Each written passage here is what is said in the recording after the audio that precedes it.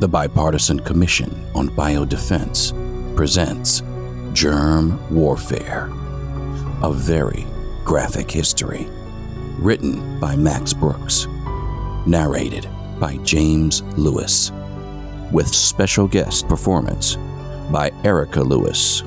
Copyright 2019.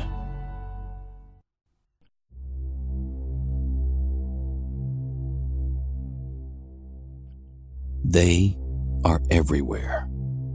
In the food we eat, the water we drink, the air we breathe. They cannot be seen with the naked eye. They are the microbes, the bacteria, the viruses. And while most are harmless or even helpful, the dangerous ones have killed or crippled more human beings than all the wars in history. For most of human history, we had no idea where diseases came from, or that microbes even existed. So cures ranged from utterly useless to absurdly harmful. Bleeding, leeches, drilling holes in the head, to hysterically murderous. Some say that the mass slaughter of cats in pre-modern Europe may have led to an increase of the rat population, which in turn helped spread plague-infected fleas. Bring out your dead! Cats come from the devil. They bring the plague. So do gypsies and Jews! Kill them all! Even when humans discovered the microscopic world, Antony van Leeuwenhoek. These animalcules are living on my teeth. Humans might not have known what caused disease, but they knew how deadly they could be.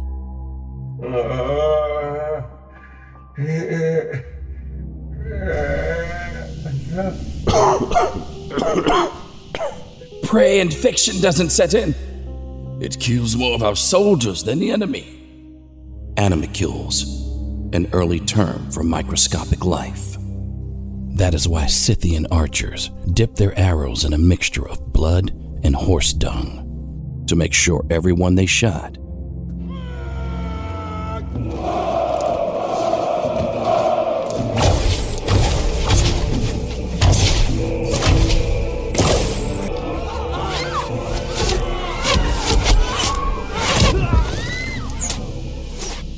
became infected. Why in 1346, Mongol warriors catapulted plague-infected corpses over the walls of the Genoese city of Kaffa. Why in 1763, during the siege of Fort Pitt, British garrison commander William Trent gave a peace delegation of Delaware Native Americans 2 blankets and a handkerchief out of the smallpox hospital to convey smallpox to the Indians. It is unknown how effective this biological attack was, because the Delaware Indians were already suffering the ravages of European smallpox. Why in 1864, during the American Civil War, Confederate sympathizer Dr. Luke Pryor Blackburn volunteered at a yellow fever treatment hospital in Bermuda. From the Journal of William Trent, invoice to the Crown, August 1763. Testimony of Dr. Blackburn's agent, Godfrey Joseph Hyams. So he could steal the infected clothing, smuggle them back to the U.S., and sell them at auction to destroy the army and everyone in the country. Fortunately, the trunks were never opened and the public was never exposed. By the 19th century, the medical and public health communities began to get their act together. Revolutionary steps forward were made by Ignaz Semmelweis. Wash your hands. Sir Joseph Lister. Carbolic acid disinfects both the wound and the surgical instruments. Dr. Louis Pasteur. It's called a vaccine, and it will help the body build up a resistance to the disease. And women like Dr. Elizabeth Blackwell, Dorothea Dix, Clara Barton, Dr. Mary Walker, and the army of nurses who served in the American Civil War. You can't dig your toilets right next to the creek you drink from? Really? Why? But while science helped win the war on germs, it also helped use germs for war.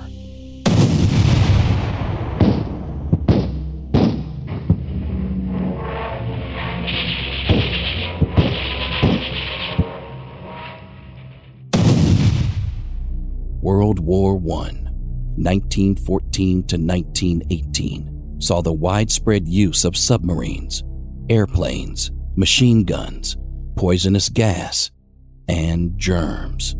Many countries experimented with microbes, including Imperial Germany. Unlike previous guesswork, it was based on hard science, using fact-based research to grow weaponized bacteria. Pseudomonas mallei. Anthrax.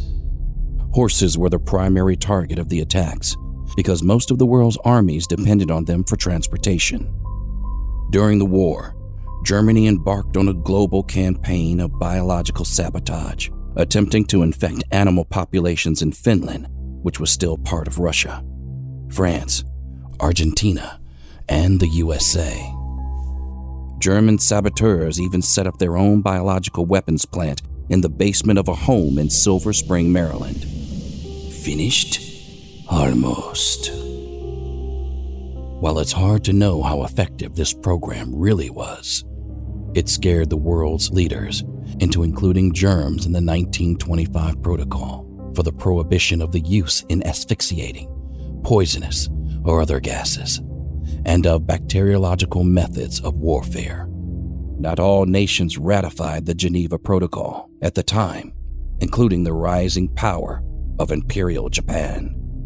Under the leadership of General Shiro Ishii, Japan conducted the largest, most lethal germ warfare campaign the world has ever seen. Ironically, Ishii was inspired by the Geneva Protocol. He reasoned that if the rest of the world wanted to ban germ weapons, they must have serious potential. And so he set about building a massive biological weapons program with the largest plant in the Pingfan district of the occupied puppet state of Manchukuo. Picking up where the Germans left off, the Japanese successfully grew an entire arsenal of deadly microbes: smallpox, anthrax, glanders, tularemia, tuberculosis, tick encephalitis, gas gangrene, brucellosis, tetanus, botulism, salmonella, cholera, typhoid, typhus, and bubonic plague. Like their Nazi allies halfway across the world, the Japanese used human beings as live test subjects. While most of the victims were Chinese civilians, they also experimented on British, Australian, and American POWs. The estimated number of live victims ranges between 3,000 and tens of thousands. During the war, the Japanese unleashed their bioweapons against the Soviet Union and China, pouring infected slurry into rivers, spraying rice paddies, giving out infected cakes, giving prisoners infected food, then releasing them in the hopes that they'd infect their families. They also directly infected prisoners, then sent them across the border in the hopes that they'd infect the Russians.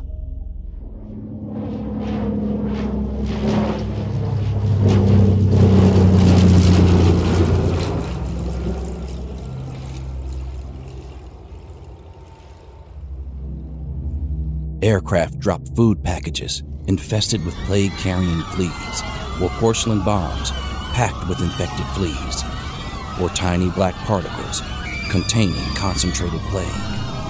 It is hard to know exactly how many people were murdered by Japanese biological weapons. Accounts range from tens of thousands to one Chinese study placing the dead at roughly 740,000.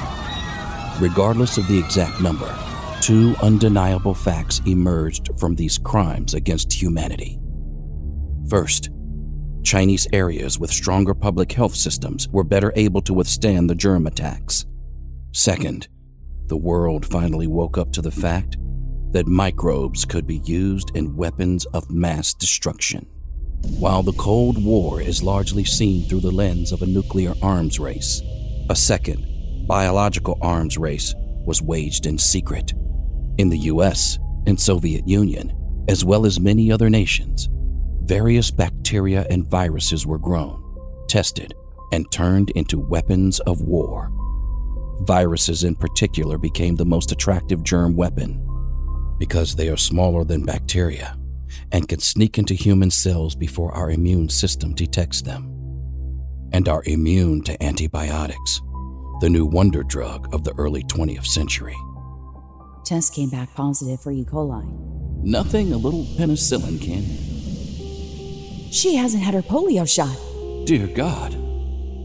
Because antibiotics won't stop a virus, the only sure defense is to prevent initial infection with a vaccine. Vaccines, along with well-funded labs, healthcare, education, and all the other elements of a strong public health system, did so much more to protect us from a germ war. Is this really gonna protect us from an atom bomb? Than anyone could have done about a nuclear war. That is because unlike nuclear or conventional war, we didn't have to choose between spending money on peace or war when confronting germs. In the case of a germ attack, what kept us healthy also kept us safe. Regardless of how safe Americans might have been, the spread of germ warfare programs among other nations increased the chance of a global pandemic. Statement on Chemical and Biological Defense Policies and Programs on November 25th in the Roosevelt Room at the White House. On November 25th, 1969, President Richard M. Nixon announced the end of the U.S. offensive biological weapons program. The United States shall renounce the use of lethal biological agents and weapons and all other methods of biological warfare. In 1972, the U.S., the Soviet Union, and over 100 other countries signed the Biological Weapons Convention, which banned the development, production, and stockpiling of these weapons of mass destruction. The Convention on the Prohibition of the Development, Production, and Stockpiling of Bacteriological, Biological, and Toxin Weapons, and on their destruction banned the development, stockpiling, acquisition, transfer, retention, assistance with, and production of biological agents, weapons, equipment, and delivery systems. Some doubted the Soviet Union's commitment to the treaty, and history would prove them right.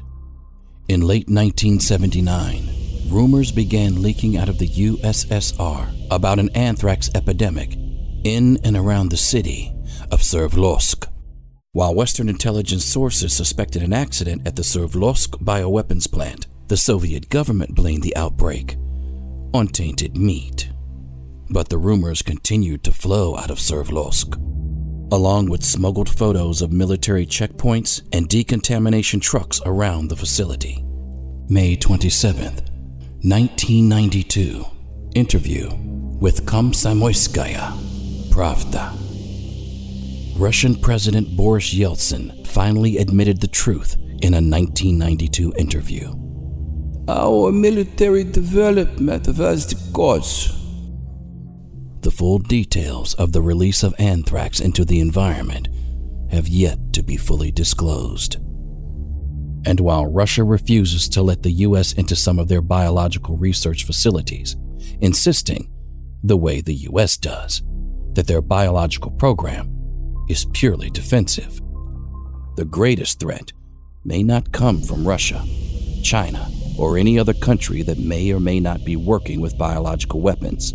At present, 16 countries have yet to sign or ratify the Biological and Toxin Weapons Convention, BWC, while some who have, such as North Korea, are suspected of continuing secret biological warfare programs. Today, the greatest danger may come from so-called non-state actors, more commonly known as terrorists, While rogue individuals and groups always want to get their hands on a nuclear weapon, a biological weapon is much more attractive.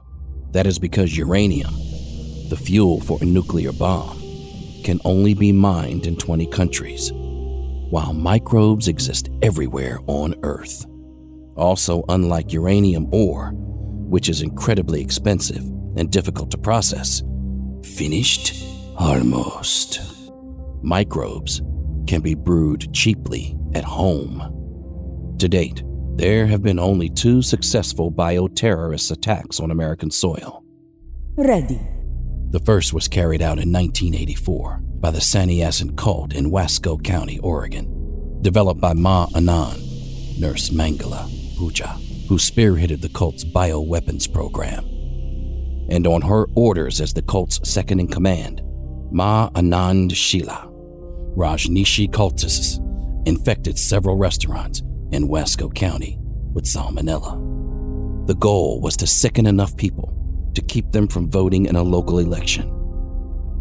Because none of the victims died, because officials were afraid that publicity would lead to copycat attacks, and because the attacks took place a decade and a half before September 11th, the Rajneeshis were charged as criminals, not terrorists. Most of the conspirators were given light sentences, while Rajneesh himself, whom to his death pleaded innocence, was simply asked to leave the United States. In 2001, 1 week after the September 11th Al-Qaeda attacks, envelopes containing what appeared to be military-grade anthrax were mailed to several locations across the U.S. 9/11/01. You cannot stop us. We have this anthrax. You die now. Death to America. Death to Israel. Allah is great. Targets included members of Congress and news media. 22 people were sickened in the attacks. Of these, 5 people, including 2 postal workers, were killed. The FBI Amerithrax investigation eventually led to Dr. Bruce Edwards Ivins, an American microbiologist working for the U.S. Army at Fort Detrick. Before Ivins could be officially charged, he committed suicide in 2008. While the investigation took nearly a decade to conclude, the immediate public panic rippled across America. As former White House Press Secretary Scott McClellan stated in his memoir, "I know President Bush's thinking was deeply affected by the anthrax attacks. He was determined not to let another terrorist attack happen on his watch and to challenge regimes believed to be seeking weapons of mass destruction." Critics of President Bush charge that the bioterrorist threat was used to manipulate the American people into supporting the Iraq War, while his defenders claim that intelligence reports assessed that Saddam Hussein had biological weapons of mass destruction. Regardless, no biological or chemical or nuclear weapons were ever found by U.S. forces or United Nations inspectors in Iraq, and the perception of crying wolf damages the public trust to this day. While Saddam Hussein may not have had biological weapons, others continue to develop them. Today, globalization has empowered the modern bioterrorist. Online information is readily accessible, as is lab equipment, which can be ordered from anywhere in the world with just one click. Finished? Almost. Fortunately, we can be better prepared. Mommy, it hurts. Just for a second, and then you'll never have to worry again. Employees must wash hands. Cover your mouth when you cough. This meat, U.S. inspected and passed by Department of Agriculture. This restaurant, sanitary inspection grade A. Grade A pasteurized milk. U.S. food inspectors. and wastewater treatment. Just like in the Cold War biological arms race, what keeps us healthy can also keep us safe. We've had confirmed Zika cases in this area, so please get tested if you're thinking of getting pregnant. But we can and should do more.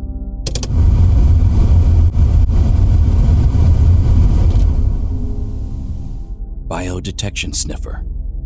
United States Army Medical Research Institute of Infectious Diseases, USAMRID, Fort Detrick, Maryland. Definite genetic manipulation. Local hospital. The lab reports just came back. Central Intelligence Agency. We picked up terrorist chatter about a potential biological attack along the lines you're describing. Centers for Disease Control and Prevention, CDC, Atlanta, Georgia. It's similar to the Eurasian strain, With some mutations. with increased investment in biological detection technology, enhanced communication between public health and national security organizations, leadership and coordination by a single high-level official in the White House, increased congressional oversight, and greater, more effective public outreach, we can stay one step ahead of biological disaster. The White House, Secretary of Defense, National Security Advisor, We now have a confirmed biological attack. Secretary of Homeland Security, We need to get someone on TV ASAP to make an announcement to the American people. Secretary of State, I will request an emergency meeting at the UN immediately. Attorney General, Chairman of the Joint Chiefs of Staff, Secretary of Health and Human Services. The private sector can ramp up vaccine and protective gear production within the hour. Homeland Security Advisor. Vice President of the United States. Let's just hope they listen. Unfortunately, the terrorists' greatest ally is us. The problem today is that public health has become a victim of its own success in many countries. At the turn of the last century, infectious diseases were the #1 killers of people in the industrialized world. Now, they don't even rank in the top 5. Yeah, it looks like it's just a cold. She should be back at school next week. Most people today take public health for granted. Fake news. No medical tyranny. And some don't even see why we need it anymore. From the left, The government's crying wolf again, just like Iraq! center, I heard from someone who heard from somebody who read somewhere on the internet that vaccines are bad. Right. I'm not going to pay any more taxes because government isn't the solution to our problem. The government is the problem. Conspiracy theories, budget cuts, and personal apathy threaten to erode all the progress humanity has made. No mandatory vaccinations. Anti-vaxxer clusters. CDC budget cuts. Thank you. And leave us vulnerable to a biological attack. Germs will always be with us, and we must always be ready. Most of us, that's villagers and varnuts. Yes, ma'am. We stopped the spread. But if we accept the cost in time and money, we'll never have to pay the cost in lives.